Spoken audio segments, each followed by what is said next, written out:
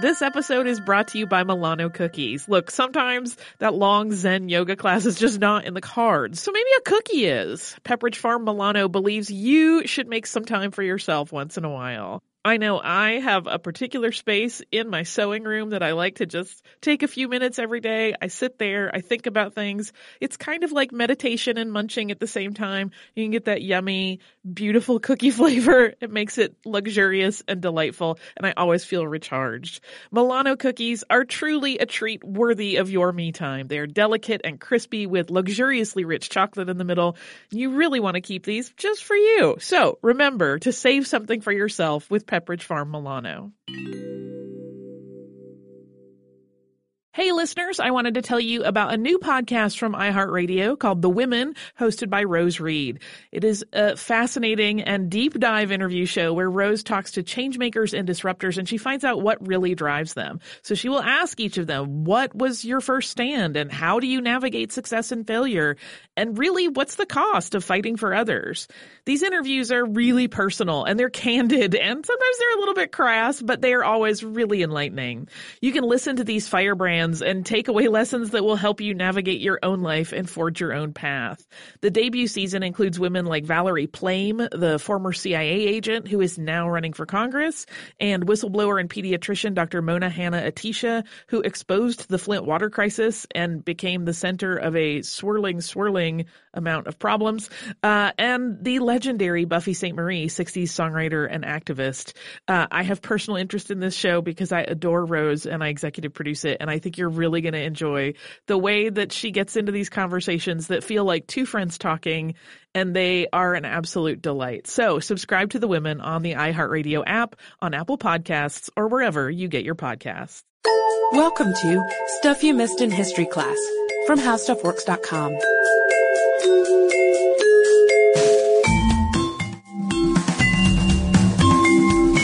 Hello and welcome to the podcast. I'm editor Candace Keener, joined as always by writer Jane McGrath. Hey there, Candace. Hey, Jane. So a couple of weeks ago, one of our colleagues, Kristen Conger, got to go see the Terracotta Army exhibition at the High Museum of Art, and she wrote this fantastic article about it, and we couldn't resist sharing it with everyone today. Yeah, that's right. It's really exciting that they're able to take a couple of these soldiers and bring them around there at the British Museum for a while, and we're lucky enough to be in Atlanta, and they brought them here to the High. And it's really cool story about this Terracotta Army. It was actually just discovered in the 70s, and it all has to do with this emperor who unified China, actually. He was considered basically the first emperor of China, and his name is Qin Shi Huangdi. And if we go back to about the 6th century BC China, at that time, China wasn't a unified country or kingdom at all. It was fractured into about 6 or 7 different kingdoms. And so Qin was the first one who really brought all of these different provinces and kingdoms together, and he did it in a very shrewd way.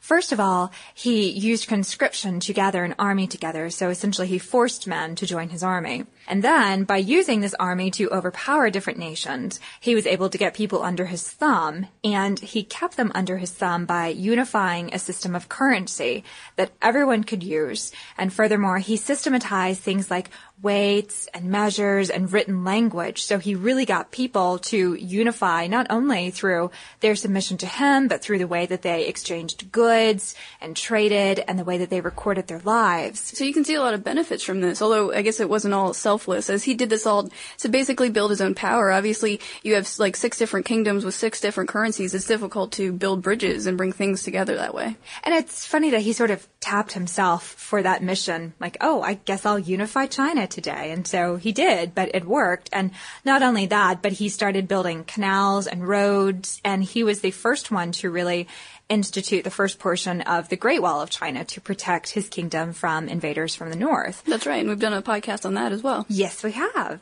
But the funny thing is, when you're that powerful and you sort of proclaim yourself as the ruler, you're bound to have a couple of enemies. And there were a few assassination attempts on his life, but he escaped. But he did eventually die. But before he died, he had a certain plan that he wanted carried out for his afterlife. We should note he had a very intense fear of death, and like you said, these assassination attempts, which he barely dodged, it's understandable that he would have a fear of death after that, but in addition to those things, he wanted to see if he could possibly not die, and he did a few things. I love that. Yeah, I know. He did a few things to try to do that, and he commissioned a task force to go to this mythical island that's had a sort of fountain of youth type power that they thought of. Was it St. Augustine, Florida? Because I've been there. I don't think I drank it. I'm still holding on. I can see it. Yeah, youthful glow. But in addition to that, he got alchemists and magicians to make him pills and potions to try to hang on to his youth. And Confucian philosophers at this time actually condemned a lot of the stuff that he was doing. They thought it was all hocus pocus and wrong. And in response, this was a dangerous move because in response, Qin had hundreds of them killed. But yeah, it just goes to show he has intense fear of death and intense fear of what would happen to him after death. But he also had a very grandiose notion that if and when he did die, he would rule the universe. And he had a very concrete, no pun intended, I guess I should say terracotta plan, no pun intended, for how he was going to rule the cosmos in his second life. So he essentially commissioned, I guess, about 1,000 different artisans to build him this vast army that included about 7,000 soldiers of different ranks. We're talking about everyone from mere archers and men holding crossbows up to very esteemed generals, about 800 horses and a band of musicians and acrobats and bureaucrats, and he was creating for himself an army as well as some sort of menagerie and a circus or some sort of entertainment site to keep him protected and amused in his afterlife. One thing that's interesting is they're all facing east. We have a great article on this on site by our colleague Kristen Conger, and she explains that one theory about this is that he had unified other kingdoms to the east, so it's thought that like his enemies were to the east, and so that's why his army is facing that way. But also, we should note that a lot of these are estimations. We say like you'll see, oh, there are 7,000 warriors, oh, there are 6,000, oh, there are 8,000, and that's because actually not all of them have been excavated, and archaeologists are taking their sweet time taking everything out because it's so precious. And for one example, for instance, when these soldiers were originally made, they were brightly colored, just vibrant colors. And purples and reds and greens. Yeah, and now you look at it, you see pictures and they're grayish and they're drab looking, and that's because these colors didn't last well over time, and especially even when you take them out today, excavating them from the land, when the sun hits them, it really hurts the colors. And so they just don't have the technology yet to really delve into the full depths of this tomb. And what they've hit so far, or what the people who discovered it, a group of farmers back in 1974, they hid about 13 feet underground in search of water, actually. It was a total accidental discovery. They were out on March 29th looking for water, and they discovered a bunch of clay shards, and it got more suspicious when they pulled out what looked like a head of something. So they called a group of historians and archaeologists in, and that's when the excavations really began. But what hasn't been touched so far is what people think is a series of palaces and ships and very big structures that would have been built from the same type of material. Yeah, and one thing that's interesting is that the tomb, which these soldiers are protecting, they're taking their sweet time excavating that because some say that it's actually booby-trapped and like they set up crossbows. Yeah, and so I would take my sweet time too. Yeah, definitely. And we know for a fact that people have broken, well, I guess I shouldn't say we know for a fact. We have pretty good evidence to suggest that people broke into the tomb shortly after Qin died. That's right, there's evidence of fire, right? Yeah, fire and toppled soldiers, which may indicate that they just settled with time, but more likely they were toppled when someone was breaking in. And we should note, too, that after Qin died in 210 BC, his kingdom didn't last for much longer. A new ruler ushered in a new age, and so his tomb went vastly unprotected. But ancient manuscripts describe that he was buried with all sorts of extravagant pieces of gold and pearls and fine gems, which could still be down there. We don't know. But yeah, great fodder for a raid, obviously. Exactly. And so texts like this suggest that there's a lot waiting to be unearthed. But let's talk a little bit about how these soldiers were made. What's interesting about how these soldiers were made was that they actually had a variety of molds, so that you had a sense of realism in the soldiers. Some were smaller, some were bigger, but and they used different kinds for different ranks in the army as well.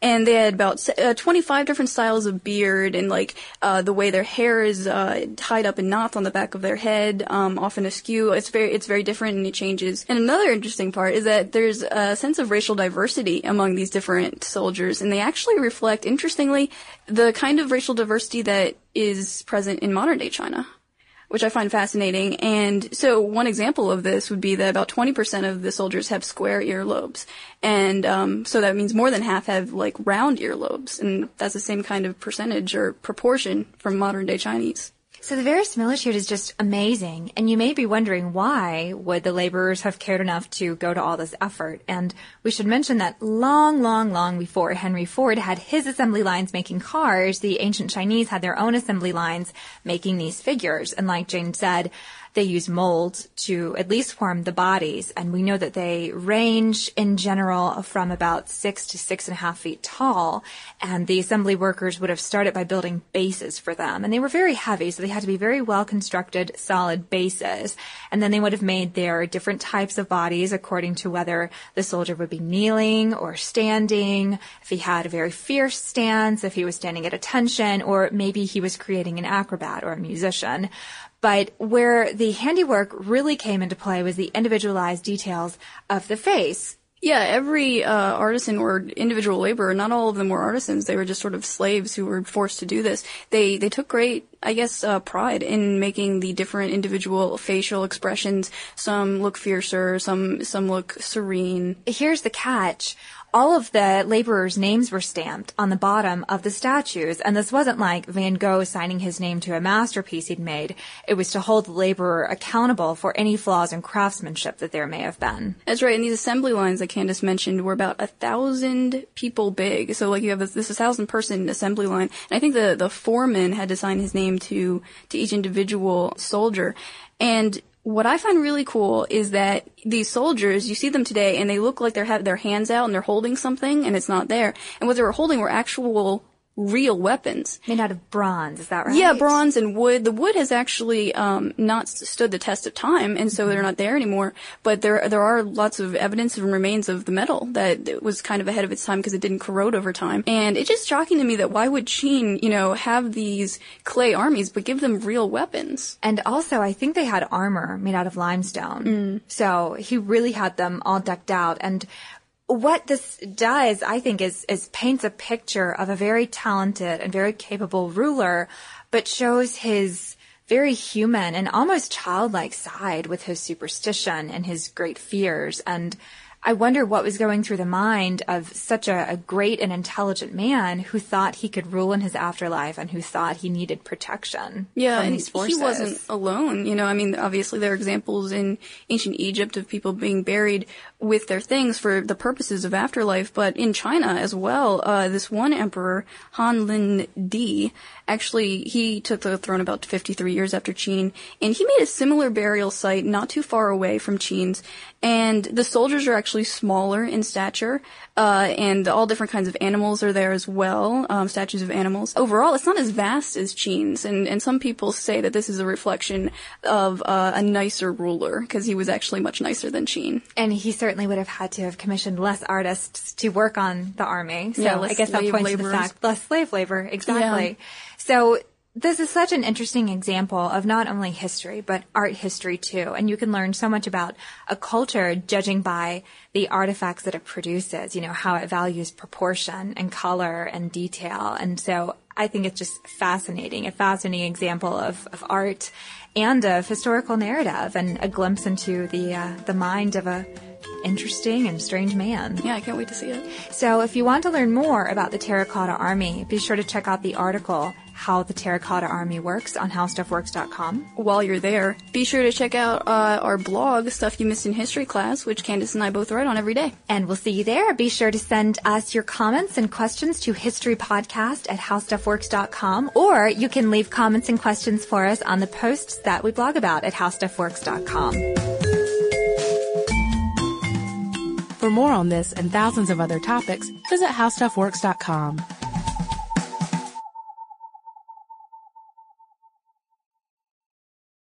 We are going to Italy. After the success of last year's trip to Paris, we are planning another similar trip, still with defined destinations, this time to Rome and Florence.